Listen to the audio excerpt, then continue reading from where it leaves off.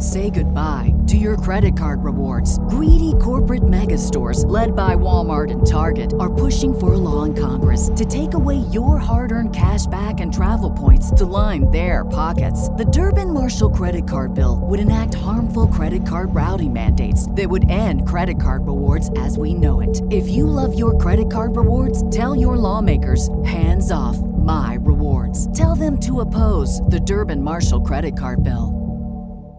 Save big money on everything for your next project at Menards. Spring is here, making it the perfect time for outdoor projects. Suncast storage sheds are an excellent solution for protecting outdoor lawn and gardening tools. They're easy to assemble, and the all-weather construction provides water resistance and UV protection. Save big on Suncast storage sheds. View our selection of Suncast products today in store and on Menards.com. Save big money at Menards.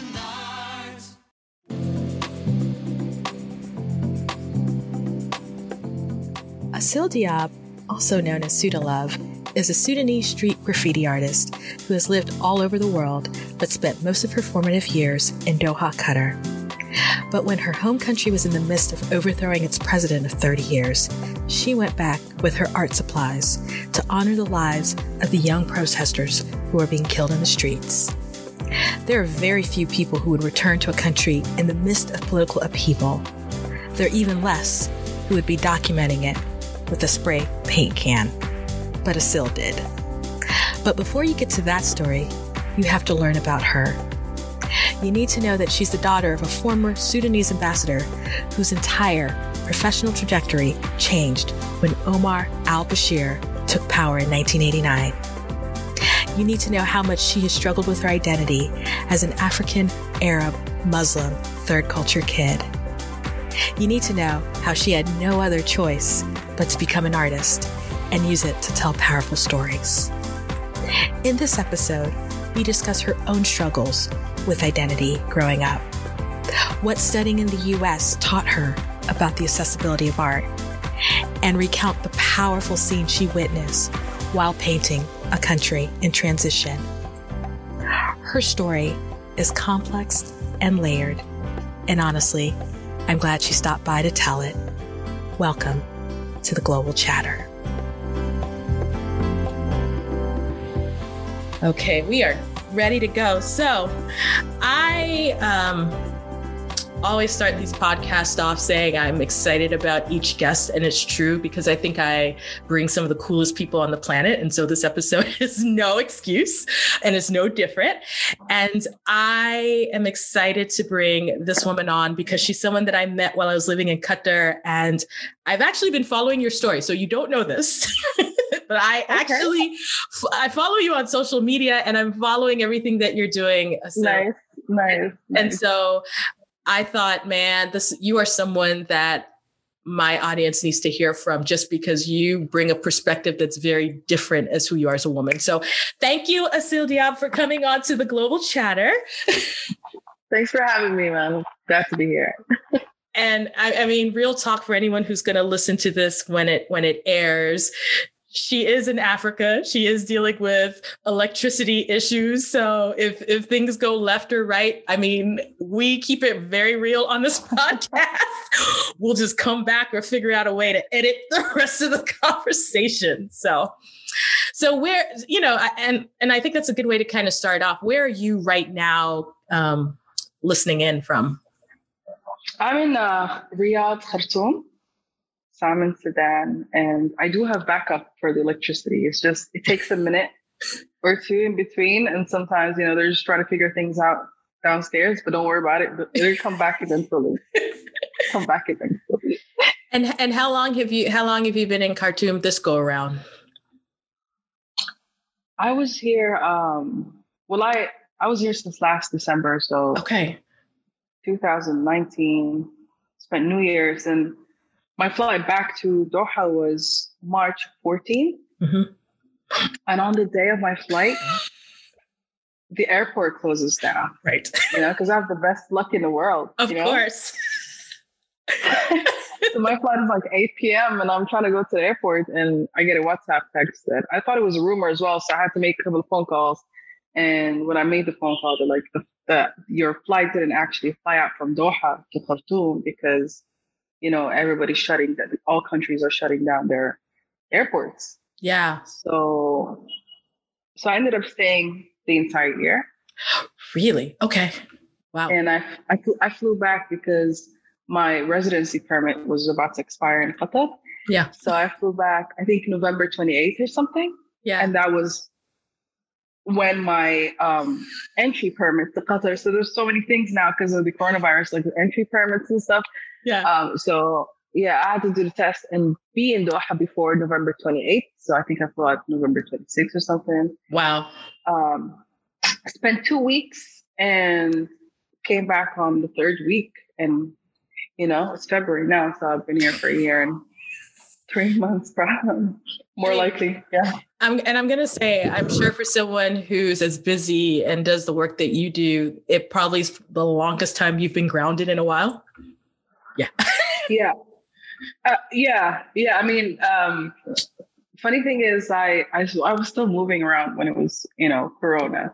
And immediately when that happened, like the next day, I started this new project and started making proposals. So I was still working, even though there was a lockdown. But my excuse was that I was doing a street art campaign on the coronavirus. So I was able to move around when everybody else was staying home. And I was telling people to stay home when I wasn't staying right home, but I had an excuse to do that. Love it. No, and I think that's a really good entry point to where I want to go with this, because let's sort of set this up. You are an artist, and we're going to get into the details of that, but let's really set this up for folks who don't know you. So I was doing my research and I didn't know this at all. You are Sudanese, but you were born in Romania? Bucharest, Romania. Yeah. Okay. So tell me a little bit about your childhood and actually, why were you, not that you couldn't be born in Romania, but why were you born in Romania and sort of the international component of your childhood? So I was born in Bucharest specifically because my dad was based there as the ambassador of Sudan to Romania. Or is it to Romania of Sudan? Something. Anyway. So yeah, I was born there, and I think we stayed there for like 2 or 3 years before he was based somewhere else. And my dad's been ambassador for 15 years. So in other places like Jordan, that's where my sister was born, Yusra. And both my other siblings were born here in Sudan, for example. And we moved around in Europe. He was also in Kenya, Tanzania, and other places. Wow. But I don't remember Romania at all. We have a lot of footage. My dad used to take a lot of videos of us as children, at the house. All I remember that each one of us had a nanny. My mom's job was to look pretty and be the ambassador's wife. Oh, hey. And and we had to do a lot of classes of like ballet and piano and stuff like that. And that was it. So when the overthrown president, Omar al-Bashir, took power in 89, I was born in 88, right? Mm-hmm. So and I was born in September 88. So that's a few months after that is when Omar al-Bashir came in. I think it was February or something. Mm-hmm. And all I know is in the morning, on the day when Omar al-Bashir took power here in Sudan, on the same day, my dad and a lot of other diplomats were basically fired because they were too liberal for the Islamist regime. Mm-hmm. And my dad, all I know is, even growing up, my dad was always like, I'm never going back to Sudan, This crazy Islamists. And so he got this position as a political researcher at the Foreign Affairs in Qatar. So that's where we went in 95. And I grew up there. I grew up in Qatar. Wow. I mean, that's a pretty intense story. I think even just up to that, up to that point, right? And political change is actually going to be part of your art as we get down to it. And so, so as up until that point, obviously you lived in different places, and then you moved to Qatar. So what was kind of your experience living in Doha, especially as a third culture kid who had lived in other places, and then obviously your father did a shift in his career because of what was happening at home? Well, when we got to Qatar, I was 6 years old, right? And all the schools I went to were either American curriculum or British. In the beginning, they were Americans. Up to graduation, year 10, I believe I switched to GCSE, which was a British system. And, in all these schools and, all this traveling, I've met a lot of people from different backgrounds and religions, and I was exposed to too much and not really knowing Sudan or not knowing my true identity very well, except from the stories that I hear from my dad and my family or stuff like that. But I didn't really know my family that well. I wasn't as well traveled as I was. I was really confused where home was. You know what I mean? Yeah. So I kind of found home in all these places and all these cultures and all these religions and all these people. So all of that combined made up, I believe, my childhood and my personality. Yeah, must have been. Did I and it's interesting because I went to Qatar as an adult. And so there's some things of Qatar that reminded me when I was growing up in Cameroon as a child. And some things I was like, this is very different, right? Because I'd never been in a, for example, predominantly Arab environment. I'd been in a strongly Muslim environment, but not necessarily Arab. And so I'm even curious for you, did you, and it's interesting because you've grown up kind of in international spaces, even in Doha, right? And Doha is actually pretty international in a lot of ways for people who haven't been there, because so many people are from other places. I don't think at the time it was that international. I think this is recent, with them buying off like the Barcelona football team. Yeah. Is it Barcelona? Yeah. It's like the Qatar, the actual word Qatar became a logo. So you see it everywhere now with the Qatar Airways and the airport. Like, I think this has been happening in the past 5 years, is where there's so much emphasis on building Qatar as a brand, not even a country. You know what I mean? Yeah, that's true. The deal with Harrods in London and just a lot of stuff.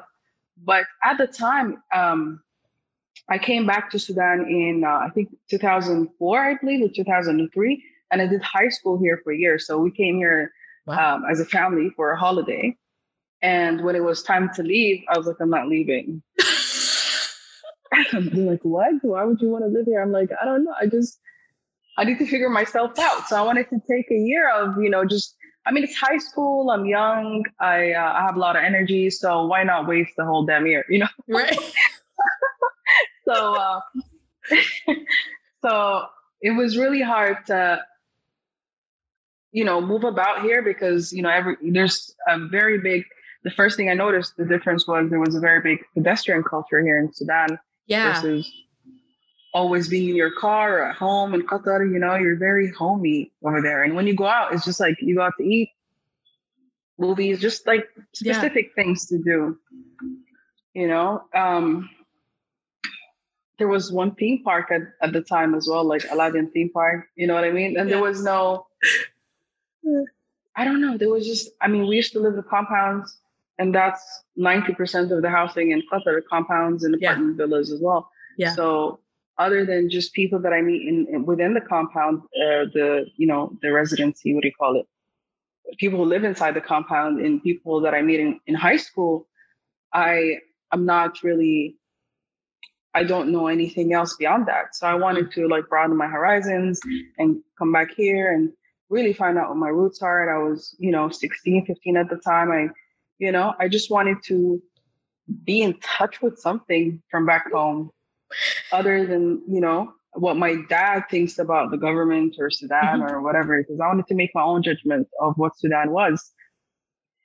So coming back here, like I said, that's the first thing I noticed. There was, there's a lot of stuff to do. Like if you wanted to go get bread for lunch, I had to actually walk out, go stand in line, and just to buy like a bag of a lot of bread versus my dad coming home from work and bringing it home for us. And thought that everything was so easily accessed in Qatar, and I was privileged and I didn't even know it.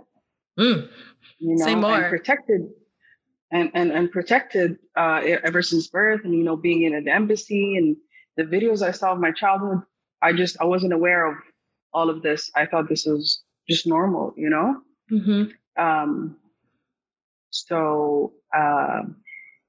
coming back here and going to high school, a lot of people, when I say I'm from Qatar, didn't even know what Qatar was. The actual pronunciation of Qatar in Arabic means train. So people used to make fun of me, the girl that came from the train in high school, or just I had to say, oh, Qatar is right next to Dubai, right underneath. I had to geographically explain where Qatar was. So that was intense. So I thought it was an experience that had to happen, And that's super powerful. So I wonder, because you went back to the place that technically would be home, and I'm putting it in quotes because I get it. Yeah. What was it for you? So you chose to spend a year there. What do you think you kind of gained from that experience, and how do you feel people reacted to you? Because one of the challenges I often have conversations with TCKs is people sort of see you as one of them, but they're like, but you grew up in these other places. And sometimes you get kind of othered because you didn't have the same experiences. And that can happen with both family and the community. And so what was it like for you as a teenager? So before making the decision to stay here, I went to high school in this British school in Qatar, which was predominantly white. So not even I'm not just African, I'm the only from the few dark skinned people in high school. And it was, as much as I was adapting with everybody and just, I wasn't a shy kid or anything, but it was just so confusing to me. You know what I mean? I felt like I had no holding ground per se. So, and then, just the school, we had uniforms. I used to go by the bus, had after school activities. I came home, we had lunch at a certain hour. I went to sleep at a certain hour. I just felt like everything was already chosen for me, ever since birth, and even my identity. And I think it began when I was 13, I believe, or something like that. It started off by excessively exercising, and then dieting. And then I went on becoming full on anorexic. Wow. And so when I came to Sudan, I looked like just a skeleton basically. And all my family noticed that I wasn't eating. And, it's Africa. People eat all the time. They want, especially the girls, to be, fuller, in shape. So that was also confusing to me because I felt even in the way I look, I'm not really like these Sudanese girls, Yeah. And so I wasn't like these people. I wasn't like these people. So I'm not really sure. Yeah. I feel like I was lost in character. So when I was here, I was with my grandmother, who's Egyptian, by the way. My mother's mother. And that was also an experience because she was really old. She was like 80 something, and not that old, but every time she says something, she always compares it to Egypt. These tomatoes are good, but we have better tomatoes in Egypt. But she's been here since she got married when she was 13 to a Sudanese man, or half Sudanese man. And then she came here, and that was interesting to me as well, living with her, is how she compares it to back home. She had this really strong identity to back home, to Egypt, even though she she came here when she was really young and had like 12 kids or something. I mean, 8 kids, sorry. Yeah. That's not big grandmother. And so I was living with her, going to high school here, and we always got into it about this food thing, but I got away from there so I can figure out what I'm doing here. Eventually I got over anorexia, but a bit too late. Maybe I spent 2 years being anorexic, like not eating at all. Like I would have water and a banana a day or something. Mm-hmm. And when I went to high school here, I kind of got really popular really fast, I had this Leonardo DiCaprio Titanic bag I used to carry around. It's like 1997. 97, 90. Yeah. I'm so mad I know that, but I'm about to Google it. No, I swear it's 1990 because I was starting college. It's 1997. I swear to you. 97, 98. I think so. No, I know. I was this skinny girl with this Leonardo DiCaprio bag, just walking around high school, and then everybody was just, they didn't know where I come from. Nobody knew what Qatar was. And why am I carrying a Leonardo DiCaprio bag every day to high school? And, I just made a lot of friends really fast. And even when I was sick, I used to go to school. So I knew that I was finding something that I really am interested about. Yeah. I used to love high school here. I would find reasons for me to stay in school or do after school activities. And, and after that, with people that I met here, we used to go to the park sometimes. We used to go have beans at a local shop, where they have like, they call Sudanese food or beans and in one plate, and everybody would eat from the same plate. Yeah. Just like really local stuff they used to do, and just walk around, getting chased by dogs, local dogs. It's just, I love that experience as being in the streets here. And I think this is what kind of led me to, being a street artist at the end. You know what I mean? Wow. Kind of linked to that. So you did 1 year of high school. Did you finish out high school in Doha, or did you finish it in Sudan? I finished the GCSEs here. Okay. And then I couldn't do A levels or something, because after GCSE, there's A levels. Right. For some reason, I don't know why. I don't know if I wanted to go back to doing A levels or the British system, but I went back to my old high school, which was an American curriculum, and I ended up doing year 12 over there instead of A level. Level here. Okay. So it was a mix of both. which makes absolute sense. Here's the very funny part. You're the only person I've talked to and interviewed so far who's had a similar experience to me, where they were both in the American and British system. That happened to me too, oddly enough, in my international high school, where I did I think it was the first 2 years we did at the time the British system, and then to prepare you for GCSEs in the second 2 years prepared you for the American system. So like, I actually get that, but most people go, it's too confusing. How did you go back and forth? It is. And the American system, believe it or not, is much easier, I believe, than much.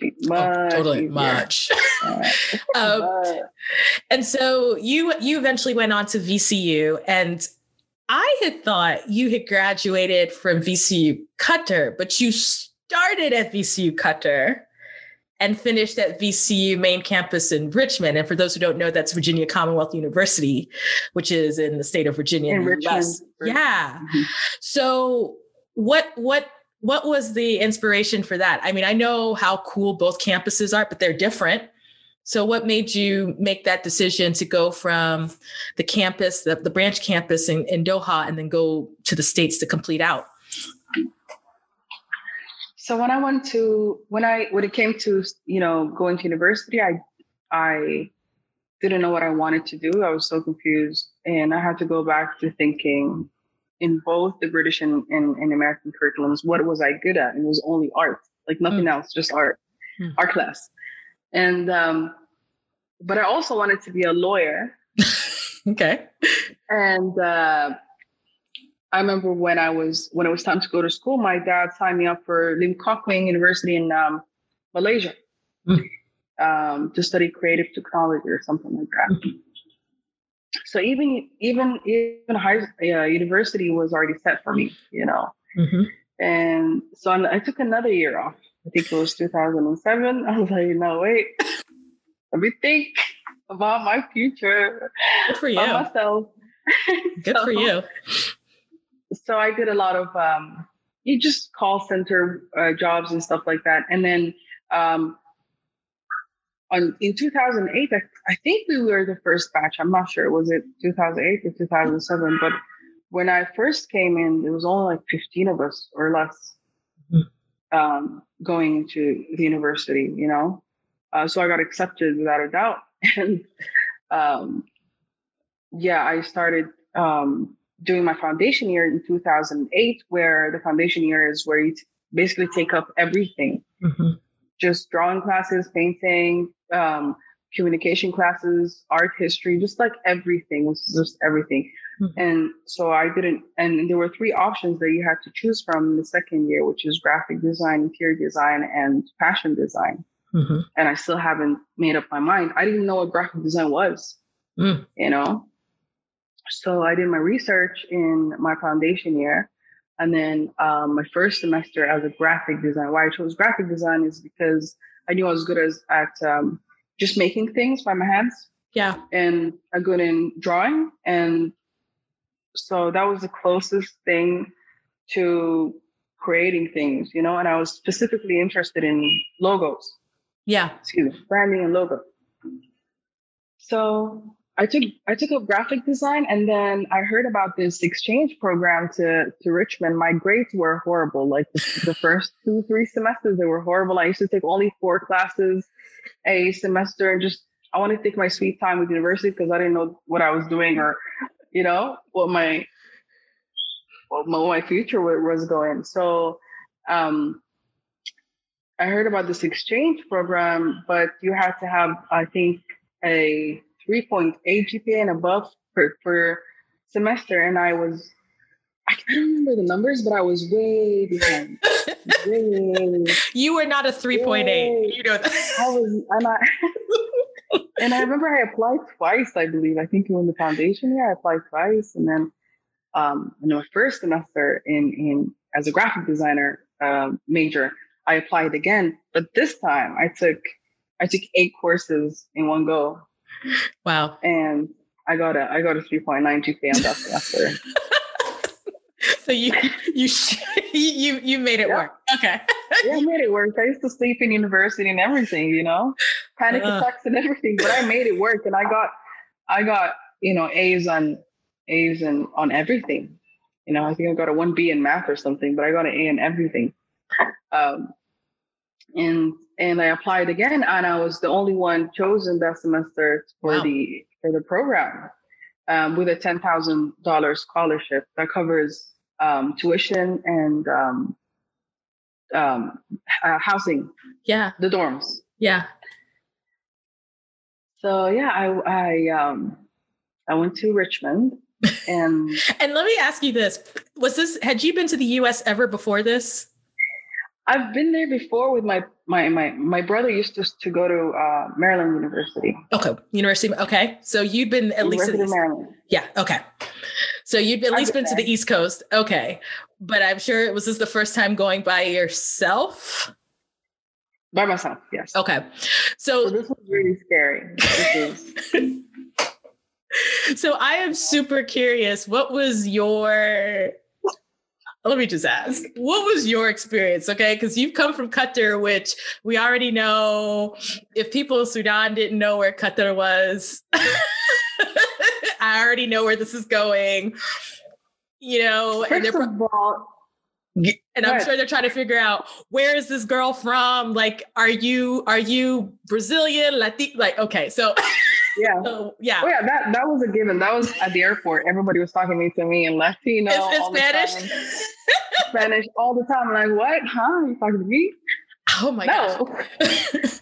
Yeah, I got that all the time. It was crazy. I wanted to have a tattoo on my head that actually pronounces my name, and another one that says where I'm from. So I don't have to answer this question all the time. But I remember when I first got there, there was somebody who picked me up from the airport, this driver assigned by the university, and took me to my dorms. And he picked me up from Dallas Airport. I think it was 2 hours away from Richmond. Yep. And it was snowing. And it used to snow in Romania. It used to snow everywhere we traveled, but I was young at the time, so I don't really remember other than the videos. And I just remember I hated it. I just, the Middle East was really warm. Yeah. That we don't have snow, we don't have winter. So this to me was like, it was so depressing. I was freezing and I was underdressed for this kind of weather. I got to the dorm room. Someone, a staff, took me to my dorm and, introduced me to my roommates and stuff. Were half asleep. And then I was really hungry. So she tried to explain to me where the 7-Eleven was. And she said something about if you use Google Maps, and I think that was also the beginning of when Google Maps came about. So I was like, what in the world is a Google Map? I used to go straight, turn left, you'll find the roundabout next to the tree, and then, jump over the bridge and you'll get to your destination. I'm used to that. Right. And I'll not have it any other way. What was Google Maps? And what do you want me to do? How do I do this? How am I going to access any Google Maps? So I figured it out, but I called a taxi, which was a second away from where I was. And I got some cornflakes, came back, and yeah. But I remember when I went to university, it was like a jungle. There was just so many people versus I don't know, 10, 15 people in the university in Qatar. Yeah. And the difference I first noticed when I took up my classes is how the professors and in Qatar were so focused on us 10 because we were only 10. And I was kind of known as the class clown, so that I was always getting into trouble, being called out. Yeah. But here I was the new girl, so I had an opportunity to be the new personality that I wanted to be. And so I was really focused, and sometimes professors don't even know who I am because there's so many people coming from different places. People coming from Asia. Yeah. I mean, Asia. And there's just different people in class all the time. So they're not really focused on you as a person versus how your work is. So my grades automatically went, they were so much better because of that, because nobody was really focused on who I was. Yeah. And that was not the case back there, And this is what I'm curious about as an artist. If for people who haven't been to Richmond actually is a really artistic city, and VCU, for those who don't know, has a very strong artistic history, right? Mm-hmm. And even how you look at the main campus versus and the campus in Qatar is beautiful, but the campus in Richmond is just a different vibe. But you can kind of get a little bit more of that grimy art. And the funny part is that most of VCU is not necessarily in the arts, but you can feel the influence when you walk on that Richmond campus where you're like, okay, there's a creative vibe in it. And so I'm curious, even as you said that maybe your academics were doing better, do you think it was also sort of being in this environment where people were incredibly serious about there's a seriousness about their art that I noticed with the students that I've worked there that it was just different, and it's culturally different. It's not a good or bad thing, but I wonder if you felt that. Of course, there was all different kinds of activities going on all the time. Even when I wanted to go eat, we had to go to the Schaefer Court and, just swipe in and grab your meal. So there's a long walk, which I don't do in Qatar as well. I just come with my car from home, just park it, go into class. But here I walk from my dorm room into campus, and into campus, it's a good 10 minutes walk to where I have to go. And then while walking, there's somebody playing a saxophone from the music school. Yeah. There's somebody dancing. There's all these fraternities and sororities doing the stepping, which was my favorite. I was obsessed with these things. I used to miss sleep just to go watch one of these. And there's just, there's people protesting against, animal cruelty. There's just so many things going on. And while I'm walking, I always make sure I give it a good minute or two to, take it in, because it was just so new to me and it was so much. Mm-hmm. So I also ended up joining all these. I joined the African Student Union. I joined the Muslim Student Union. Mm-hmm. I don't remember the rest, but student government as well. So I took part in all these things so that I was always busy, being here by myself in a dorm room with people that I don't know. I just wanted to stay busy so that I'm not really focused, but I wasn't overwhelmed at the same time. You know what I mean? I know it was a lot, but I was not overwhelmed. The funny thing is, I felt like I was home more than I was back there. I was really expressing myself. Yeah. Also in the way that I dress, people that I chose people that I wanted in my circle. My makeup was different. I used to always love putting like really bright, like for example, eyeshadow, like Nicki Minaj, bright, Yeah. And I thought that if I had done things like this, it would look a bit weird. Well, and so I'll be opposite. So do you feel, so when you mentioned going back to Sudan and you were talking about trying to get tethered to your identity, do you feel like when you were in Richmond, your identity kind of came out in full bloom? Like, how did you see your identity there? Like, did you see yourself as, and there's so many labels we can put, so it's not a matter of choosing one, but did you see yourself as a African woman, an Arab woman, an Afro-Arab woman, a Muslim woman, an art, like what were the labels you or identities you started to see come out once you were in Richmond? I only joined these organizations or associations because I was African and I was Muslim. But these are things that are just given, right? Mm-hmm. These are not things that you choose per se. So I joined them just so I can be aware of everything, and in between these things, I still didn't feel like I was being adapted to one specific thing. Mm-hmm. Like I said, I was a teenager. I was evolving. My personality was evolving. I was finding out, as cliche as that sounds, I was finding out who I was. Mm-hmm. So I made sure I do everything and I try everything and get myself into.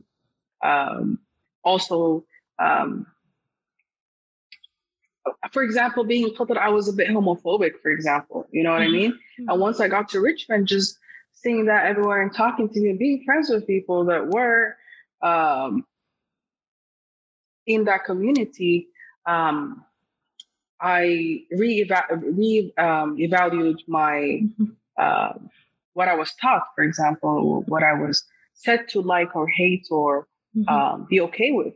Mm-hmm. So a lot of these preconceptions that I had before coming to the States were basically wiped out, and I made up my new solid personality by being accustomed to all these things.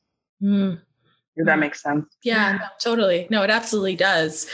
And so you made the decision to stay in Richmond and finish your degree there?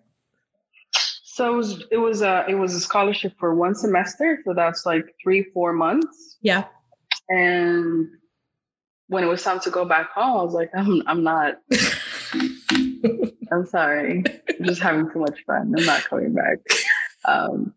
So I reached out to my parents. I'm like, I know this is going to be really expensive because I'm not an interstate student. I'm not an out of state. I'm an international. So yep. You're paying triple. I'm still paying for university. Yeah. So they it's a triple amount to pay for the university if you are not American as well. So yeah, that part, and also my grades were better, so they couldn't really say anything as well. So I just sent them your transcript, my report, and I was like, yeah, you guys have nothing to say. So my grades are great. If it comes down to paying my own tuition, I'll work at a McDonald's or something. It's okay. I got it.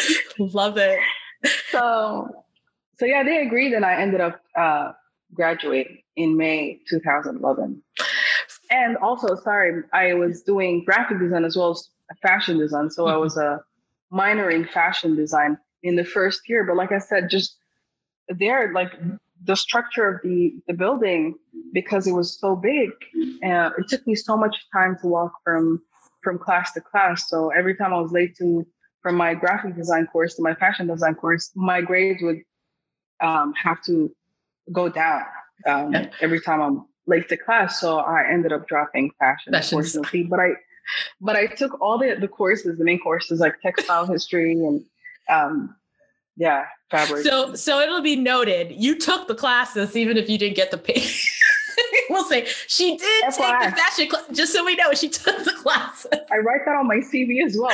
My CV, like, I think you should. No, I'm a career counselor. You should absolutely write it. I took so many summer courses. And you did it. I'm not letting that go. Nope. So this is a great segue into the fact that you are a street artist. And for the people who don't know what that is, what is street art? How would you describe it? I did this class in Richmond called Design Rebels. And we were 4 people in that class. And I remember we had to come up with a solution to a creative solution to an environmental problem. Okay. So we all agreed on doing something on trash and recycling. So my part in the project my idea was to go around Richmond and look at what's in the trash cans and see what's mostly used, whether it's plastic, whether it's whatever, anything else. And then to make a trash pyramid, like a large sculpture of a trash pyramid. And I would spray paint the trash according to what's mostly used. So the bottom, the red part, the bottom bigger part of the pyramid would be plastic. And then, fabric, and then so on and so forth. And we displayed that in Broad Street, I remember. And a lot of people were coming up to us asking what the sculpture was. And it was a way to raise awareness on recycling and, stuff like that. And that was the pyramid itself. A lot of people were taking pictures of trash, spray painted trash. And that was street art because, it just looked pretty. It really looked pretty after we were done, we were so proud. And it was all over social media. It was in the school magazine and stuff like that. But it was just an idea that came about, but it became art because you basically can make anything into art from the street. It doesn't have to be graffiti. I mean, graffiti is just one form of street art, right? There's also stickers. There's like writing something somewhere, that you use the whole, you use the wall, you use the street as the canvas. So that can be anything. So you can be part of the street art just by standing there. People who do, what do you call them? Oh, miming. Who mimes like Exactly. That's another form of street art. He's a street artist. Somebody does something in the streets. People play musical instruments. It's all form of street art. You're bringing art to the streets. You're not going into a gallery where specific people are invited to that gallery, handing out invitations to these people. So you have a specific crowd that's going to see the art. Street is everything that involves the street. It's the cars, the pedestrians, the walls, the trees as well. So I'll give you an example in a bit. And I was going to say, so inherently is street art, in your opinion, just more easily accessible to everyone? Of course. Yeah. Like I said, you can be carrying a pen and, you're making something. There was this artist that goes around and finds really dirty cars, like full of sand. And then she's Japanese or something. And she actually makes these mind-blowing portraits and just pictures just by her finger, using her finger and just wiping out the sand. And it makes really amazing. So that's another form of also street art because the car was in the street, And so for you, what is, and I've seen some of your work and I I know that you use and have done graffiti quite a bit. Is that your primary mechanism, or are there other forms that you generally use? That is the primary. When I first got started, I began doing just graffiti. Mm-hmm. In the beginning, I was doing very amateur stuff, just words like Sudan or Qatar, just bombing, tagging words. I was also practicing my Arabic, and I began doing street art in Qatar in 2012 when I first.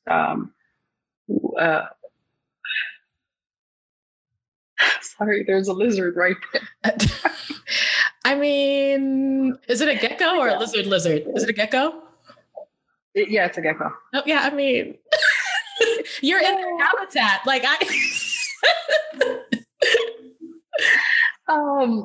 So I stayed downstairs, but I specifically came up to this apartment because the internet is better here. Yeah. Because it's the higher I am, the better the internet. Third world problems. Right. But it's also infested with these things in this apartment. But anyway, I'm gonna back to the conversation. It's all good. Yeah, I started doing street art in 2012 in Qatar, and when I came to Sudan, I basically used Sudan as like in my practicing zone. So I was really bad at my Arabic font and my Arabic in general, like writing Arabic and stuff. I know how to talk in Arabic, but writing, reading wasn't that great. So was my tagging in Arabic. But I do what's it called? Stickers. Especially in the revolution, I use a lot of stickers of the overthrown President Omar al-Bashir and my own logo, the Assil Diab or the Student Love logo, my own brand. There's a lot of stickers, so I use that as like how I advertise my myself as a brand. So there's a lot of stickers as well. I have a lot of pens, like these marker MTN Malto pens that I just tag my names in, buses or something. I saw when I did my internship in Brooklyn, while I was studying in the United States, I used to see that everywhere as well. Because I used to ride the subways every day, so see a lot of tagging in there.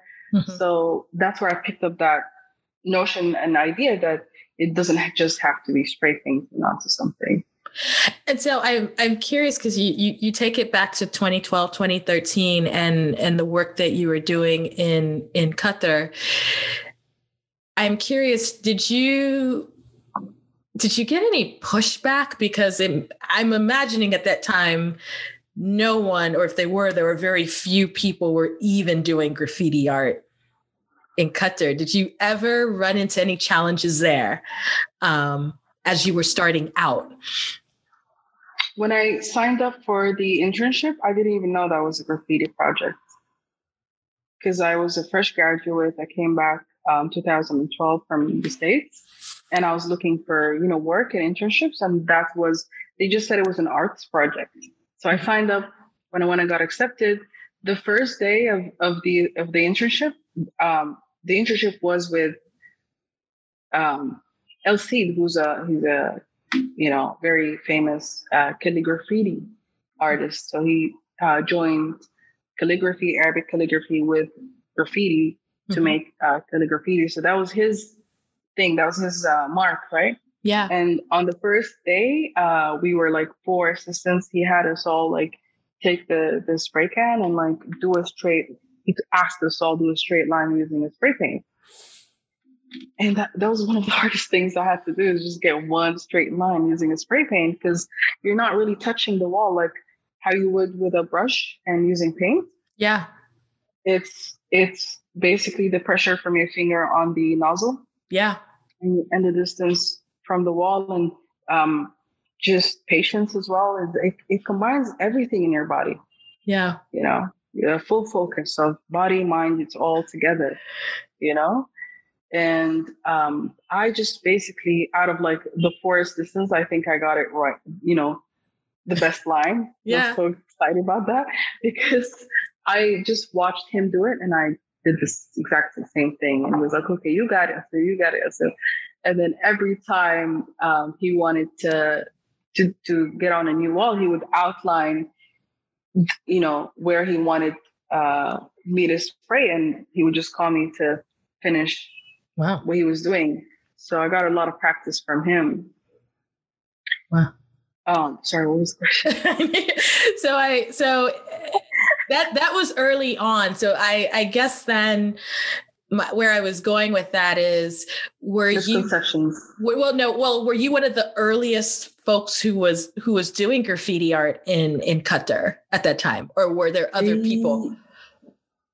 Yeah, there was no street art scene in Qatar or Sudan. So once this guy was commissioned, this artist was commissioned by Ashghal and Qatar Museum. So he flew in, did that one project, and then left. And then when he left, I was like, why do I need to find a job when there's no market for street art here? And why did they have to bring in somebody from overseas? And while I can obviously do this, had an intense 4-month-long internship. Yeah. And I can do this, you know what I mean? And I looked at Sudan as well. And I was like, there's not even no street art scene. There's no idea what it was as well. So, I thought about just in 1 year, just going back and forth and doing a lot of work, and free work, mind you, know? Yeah. These people's houses, just going out in Sudan specifically. There's so many walls because the dollar rate here fluctuates so badly every day. So there's so many buildings and people building their houses or companies that they begin building it, but then when the dollar rate goes really high, they just dip. They leave, and then it's just an abandoned building. And then a lot of the homeless people go in and live there. So I thought, why not make this place look pretty? It's just so many of these buildings over here that they're just brown, and it's Africa, it is brown. So why not just try to add some color to these walls? So that's what I did. I did that in Qatar. Obviously in Qatar, it's much harder to do that unless you're commissioned to do these walls. But I did a lot of my friends' houses, their walls. Wow. Yeah. And I think my first project was with the Qatar Racing Club. Oh, wow.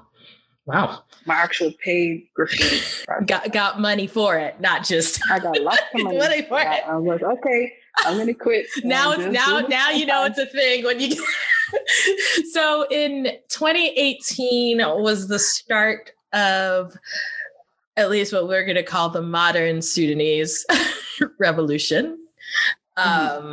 Correct. I mean, it was big. It was, it was in something that was followed internationally. And I was curious, Sudan was going under a seismic shift. Where were you at the start of everything that was going on? Were you in Sudan, or were you at that point traveling?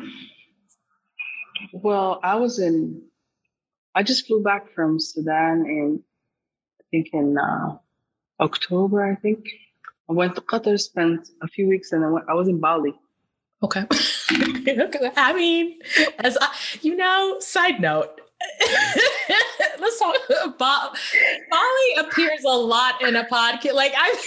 More people go, yeah, I went to Bali, and I still have not been to Bali. So that's super. You have to go to Bali. I was there for 4 days, and I ended up staying for a month.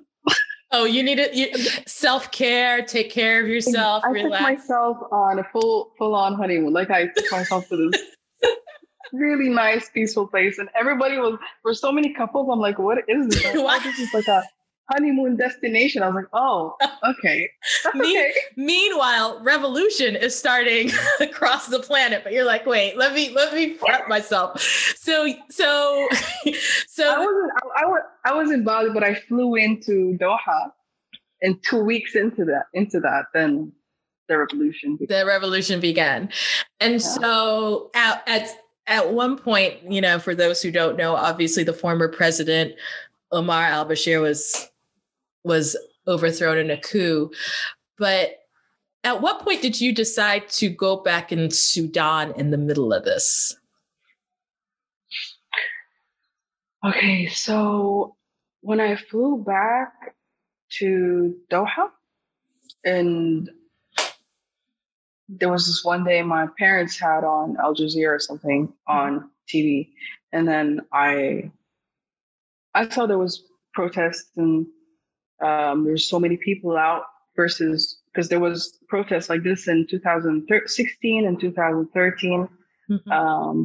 But I usually give it a week to two, and the government usually just either kills a lot of people and or throws tear gas or just locks them up, or they break down the protests really quick. Right. But this one, I was like, this is gonna go on. I think we were in mid-December, and I was like, this is gonna break up before New Year's. And then New Year's came in, a week after New Year's came in, and I keep seeing more and more people coming out. And then more and more people, especially people my age, like teenagers and just the youth, were just getting shot left and right. Yeah. So I that's when I really started to focus, And then I go on social media, I see all these people like beginning to just either write things or just blog about what's going on, or some people were making songs. Just the beginning of it. Some people were creating artwork. A lot of photography work was happening during the protests. There's so many people taking their cameras, like taking actual photographs of people throwing back tear gas at the government enforcers. And so I thought, what do I do here? Should I to support what's happening, and should I do something that's by my degree, which is graphic design? Should I design something, or should I talk? Or I was so confused. I didn't know how to like be part of this. And I went to my dad, I remember, and I was as a joke in the beginning. I was like, he said something about all these kids are dying. Sudan is just going nowhere, something like that. And I was like, Dad, I'm going to Sudan. So he's like, he said something about if you don't want us to see you again, then you can go, And I was like, everybody's out there, protesting. Why should I feel guilty for, and then it went on to a serious conversation really quick. I was like, why am I here in Qatar? Like, why am I protected like this? Like, this is the only time I get to really experience my identity and my nationality. So, and to really do something. Hello? Yeah, I can hear you. Sorry. I just pressed on my other headphone. So I was like, why do I need to be here? I need to fly into Sudan and just do something. Yeah. And there was a lot of talk. And when he said no is like when I insisted more into doing that. Like that wasn't even the initial plan, but I think just having these talks with him was like, yo, you guys really like, you've just been protecting me all my life. I'm an adult now. Like I thought about him leaving when Amr Bashir came in and when I was born, him and all these other diplomats, instead of like, I mean, who knows what they could have done, right? But I'm just saying this is our time to do something. So why not just, instead of leaving and, why not go back and do something? And so I booked my ticket. I told my parents, I booked my ticket on this date, and it was January 18th. So that's exactly a month after the first protest, which is, was it 18th or 19th? December 18th, January 18th, I was in Khartoum.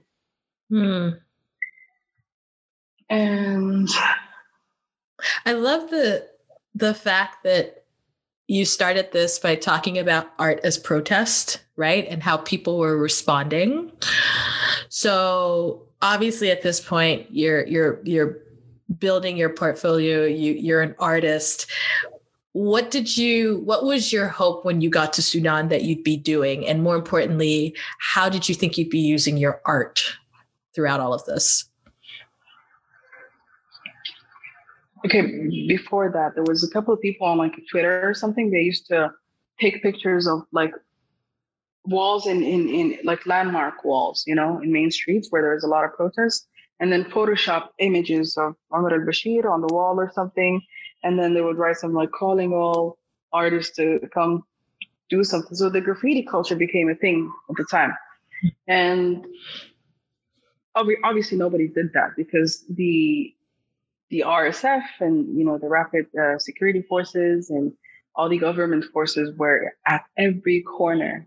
And all they had to do is just raise their gun and your back is towards the street and you're painting something. All they had to do is shoot you to stop you from protesting. That's it, you know, and just leave you there until somebody finds your body. So it wasn't something that was easily said or designed or whatever.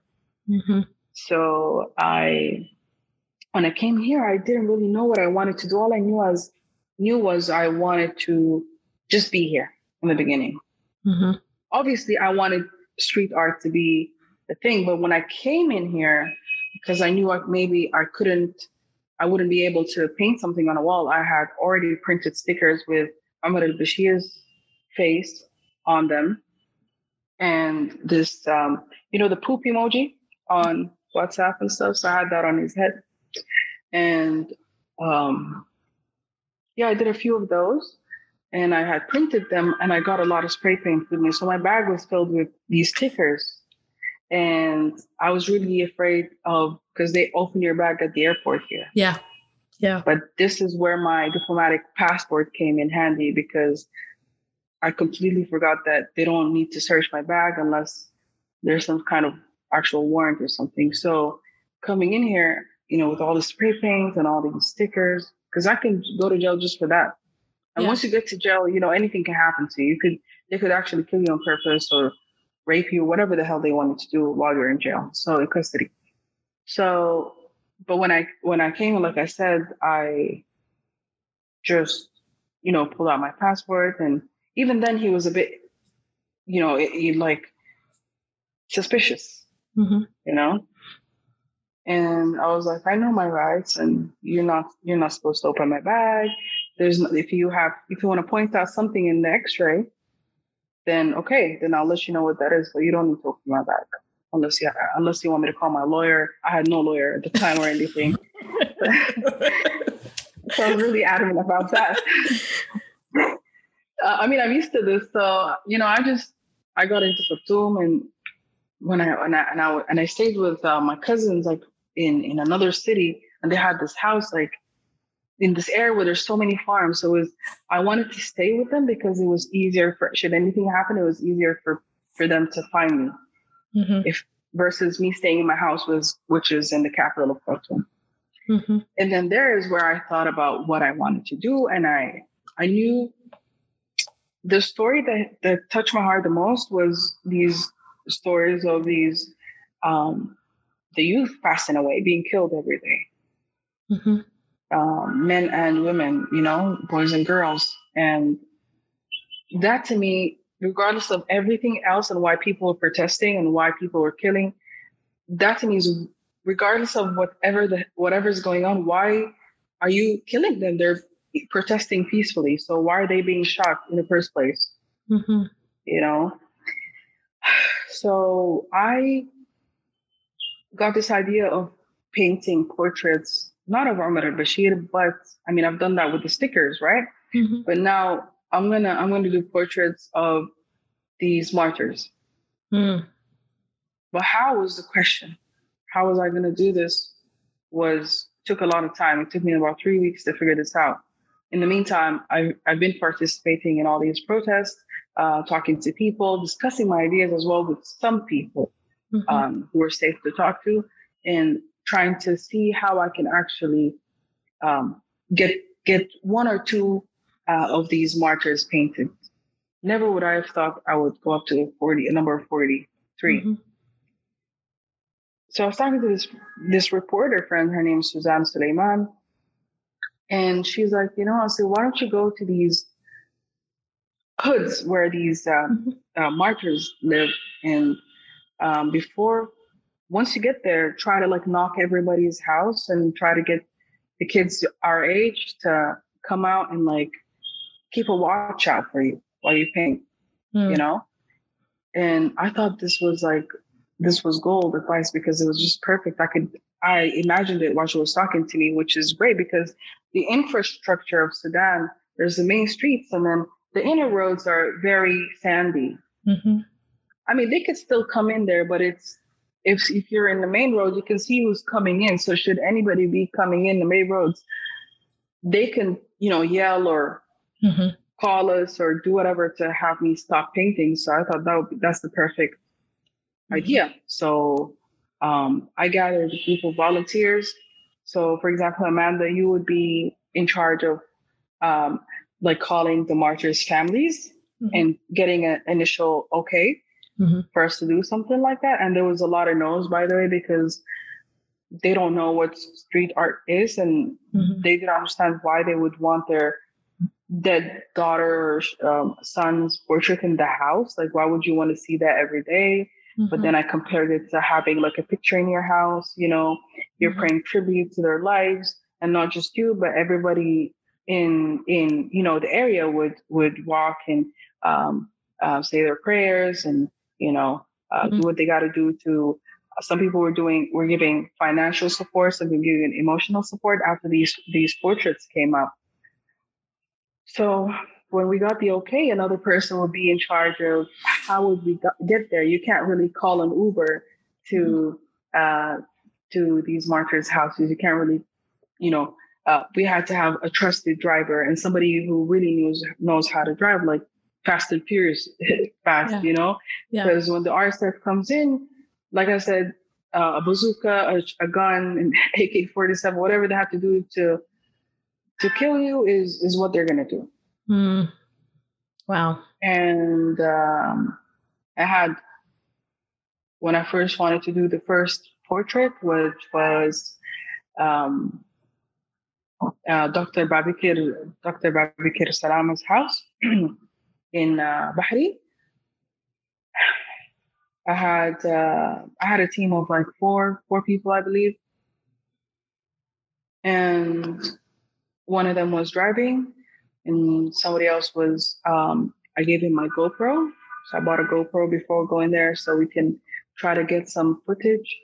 To get anything online was a crime within itself. Like, even if you had left the area and they saw a video of you, they can actually find me just by this video. Right. Wherever you are. And they're not just going to kill you, they'll kill everybody who knows you or threaten them or whatever. Right. So, so I gave this guy my GoPro. I had another guy who I gave him, I think, a phone or something so he can just take pictures. I wanted to have some sort of documentation to what we were doing. And once we got there, the first day we arrived, I think, at around 6 p.m. So it was already really dark for me to paint because it's street art. And, like I said, the infrastructure here in Sudan it's not that lit outside.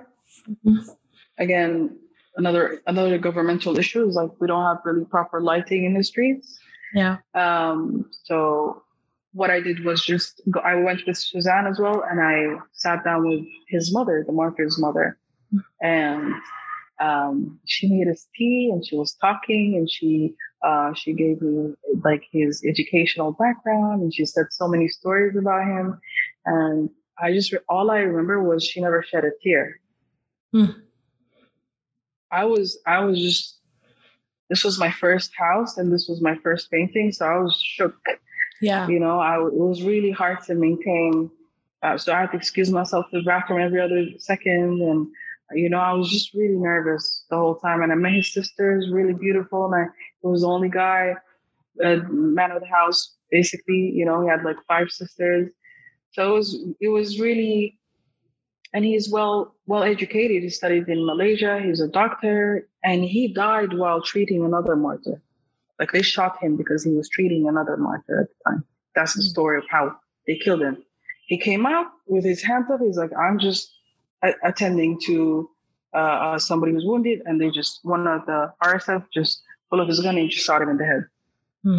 That was it. And there's a video out there. Anyway, so the mother took me outside, and she was like, before he died, before my baby was shot, I was building this part of the house, and when this wall was finished, and she's saying it with all excitement, she was like, when this wall was finished, it was a few days before he was shot. So this is like, this canvas was completed just so I can have his portrait up on me. And that killed me, like that sentence, like, and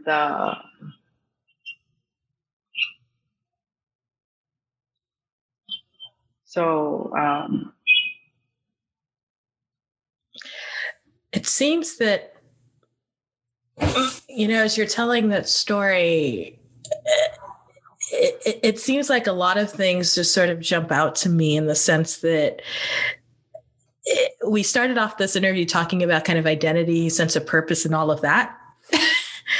And then all of these things are happening in Sudan. And it seems like it comes full circle, right? That you're hearing these stories, that the country was under significant change, that the thing that you believe, the one thing that you said you're good at, art, has a place in this. And you're able to sort of take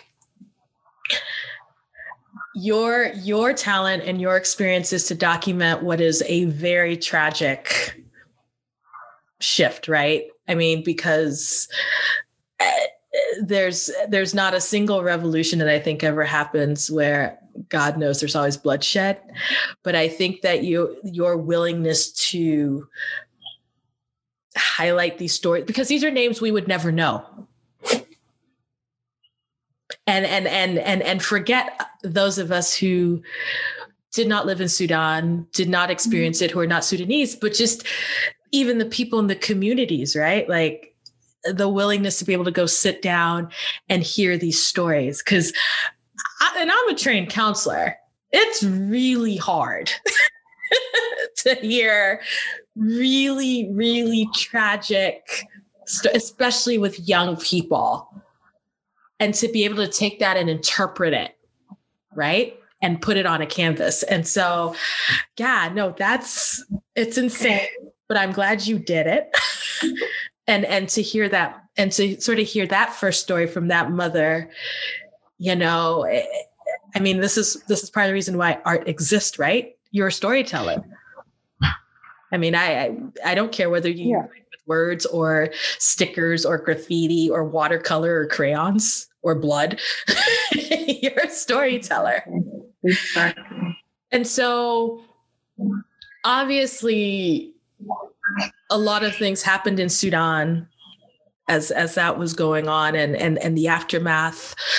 How do you think having been there has impacted your art since then?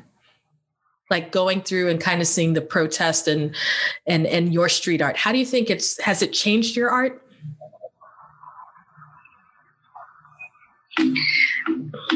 I think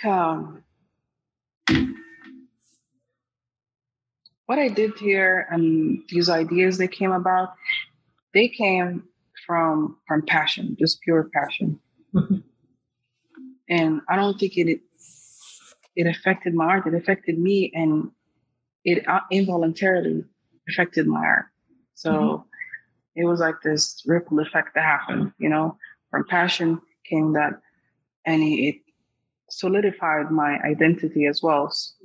Everything that I was doing, all these things that I was going through, it all kind of connected. And, the final result was this project. And even in when I was in Bali, I was just having a good time. I was doing I tried yoga for the first time, and, and I wasn't,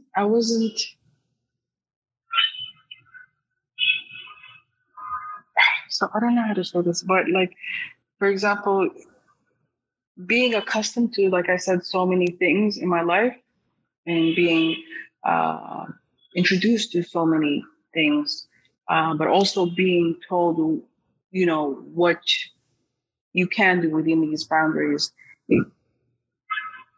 Yeah, it's supposed to, I guess, you're supposed to kind of lose your identity. Yeah. But I think all these things, I didn't know it at the time, but they're all added to shape what the conversation that I had with my dad before going to Sudan. It all led to that conversation and me saying, no, I'm going to go and I'm trying to figure things out. So I think all these things came from a place of passion and a place of true identity. And that's where that art came up, the idea of it. It's not about what the artwork looks like you said, or what medium you use. It's the message. And being a woman out here, like painting and doing street art and revolting. When you're in the protest, there's so many people out there, so you're protected. Yeah. There's so many people, so the chances of you being shot out of all these are slimmer than when you're out with a group of 4 people in doing something like that. So that was the main message before the street art, before anything else came in. And I wasn't paying these people, but they wanted to do this because they felt that passion as well. So we all became connected. Again, identity came in. We all became connected because there was this one vision, one goal, one passion for that identity of being Sudanese and the love for Sudan. And yeah. No, that's such a good statement. I was just like, I like that statement. I'm probably going to quote you on it. So as we wrap up though, here, I like to ask 3 questions, and they're all different depending on who the person is, but you've given me some stuff to think about, and I'd be really interested to hear your responses to this. So first question is, what do you think is the biggest misconception or the biggest this is going to sound grammatically wrong, the thing that people get wrong about Sudan? Like, what do you wish, or let me make it positive, what do you wish people knew about Sudan?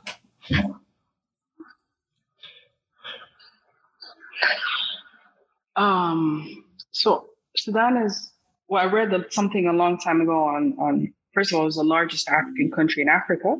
And also it has a very fertile land. So if you throw a watermelon seed just by eating it, throwing there's going to be a plant or a tree going there. So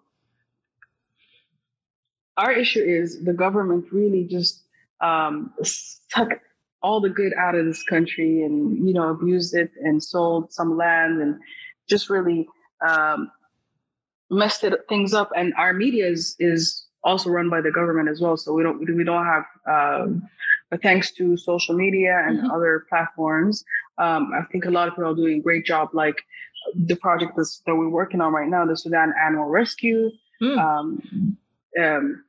Osman Saleh has been on NAS Daily, for example, for rescuing so many lions and animals that were starving. Who would think a lion would starve to death? A lion can die from anything, but not starvation. Yeah. And when a lion starves, you can tell the economic status of that country. So Osman made a GoFundMe page. I came in, I'm doing graffiti. There's so many people coming and doing what they do best. And we created a whole environment around saving these animals, which is also part of our resources here in Sudan. What I want people to know is that there's all these, especially not the Sudanese. I want them to know that you don't have to leave Sudan to just don't give up on Sudan. Come back here. There's so much potential here, and it's really hard to tell people to be patient. You have to practice patience when you're here, and just pick something. Everybody has some role here.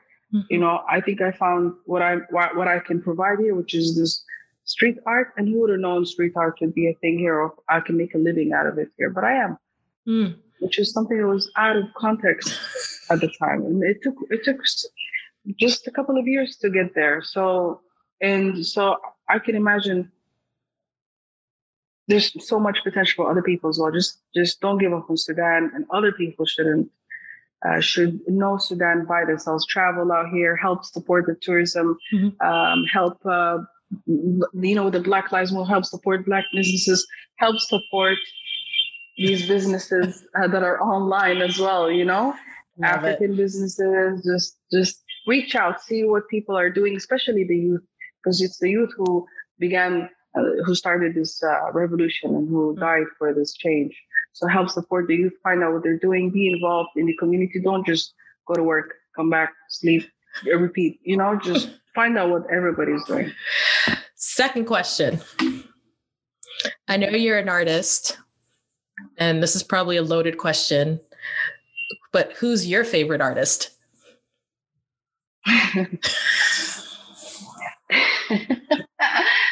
I would say my favorite artist, because he taught me what I know today, is Assil. Good choice.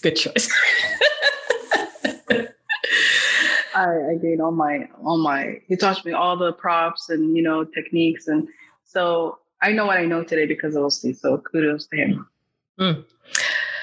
Third question, last question. If you weren't an artist, what would you do? A lawyer. For real? Yeah. Well, you did mention you were interested in law. First of all, I love arguing. So, and I love proving my point. And I'm very OCD about details. I think that's why I'm also an artist, in everything that I do. I really focus on details. So whether it's like things that people say or, I'm very forgetful as well. And I think that has a lot to do with just taking so much in. Yeah. So I pick important things to remember, or like I prioritize my brain capacity. But yeah, I have a way with proving my point. Sometimes I feel like a lawyer is my best. That's a good thing. Assil, where can people find you on the internet?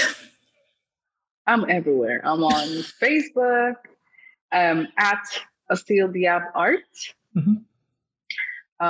Suda Love on Instagram, SUDALOVE. Also on Twitter, Suda Love _. And yeah, I have a website, www.assildiab.com, but it's under construction at the moment. Okay. But my Instagram is my go-to main page. Yeah.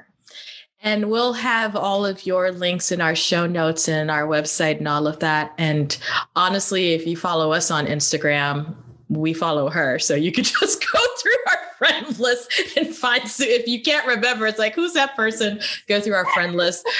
I mean, that's the hard way, honestly. Let's all follow each other. Let's all follow. But honestly, if you go on our website, it will be up on our website with all her links. Okay. Thank you so much. And the fact that we were able to make this work with the time difference and the electricity. And the lizard. Oh my God. And the lizard. So, but. They're right there. Is this really? Right, yeah, it's just frozen. I don't know. African lizard, man, when I first moved to Cameroon, I saw one run across and I screamed, like I was 10. I was like, what is this? And everyone was like, it's a gecko. And I'm like, I didn't want it. But now I'm grown and I'm okay. But I still don't like them. Because I'm scared they're gonna like fall on my head. Like, that's exactly why it freaks me out, because I feel like he's just gonna fall on my head and then he's gonna freeze on my head and then. Yeah, no, because I've seen one fall. Not all.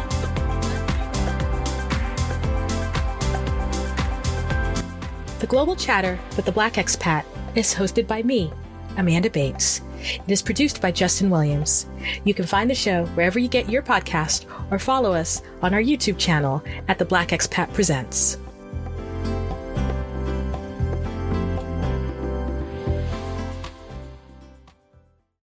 say goodbye to your credit card rewards. Greedy corporate mega stores, led by Walmart and Target, are pushing for a law in Congress to take away your hard-earned cash back and travel points to line their pockets. The Durbin-Marshall credit card bill would enact harmful credit card routing mandates that would end credit card rewards as we know it. If you love your credit card rewards, tell your lawmakers, hands off my rewards. Tell them to oppose the Durbin-Marshall credit card bill. When you need mealtime inspiration, it's worth shopping Kroger, where you'll find over 30,000 mouth-watering choices that excite your inner foodie. And no matter what tasty choice you make, you'll enjoy our everyday low prices, plus extra ways to save, like digital coupons worth over $600 each week. You can also save up to $1 off per gallon at the pump with fuel points. More savings and more inspiring flavors make shopping Kroger worth it every time. Kroger, fresh for everyone. Fuel restrictions apply.